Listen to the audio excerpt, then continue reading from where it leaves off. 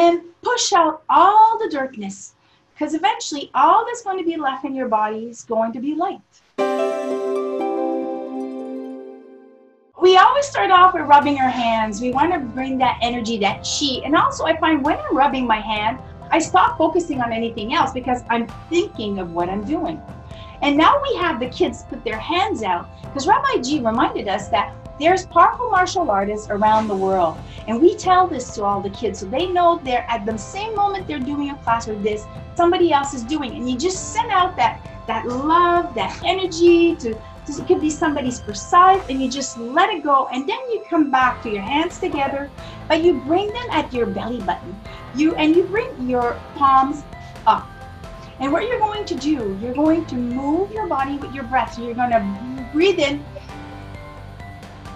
And as you're breathing in, you're going to breathe in light. And when you get to your shoulder, take one more big breath.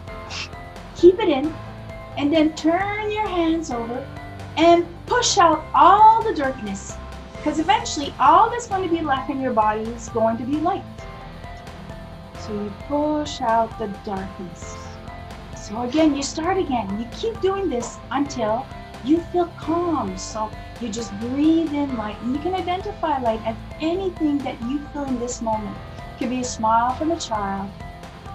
It could be just thinking of butterflies, or just calm. Often the kids, they think of ice cream because it's beautiful in the summer, it's delicious, and it makes them happy. So when you get to the top, one big breath, you turn your hands over and you push out all the darkness, the anger, all those lists in your head, everything. And then one last push, so you push it all out. And you're doing it, and your whole body's letting go with your breath. And then in that moment afterwards, there's just a peace that feels there.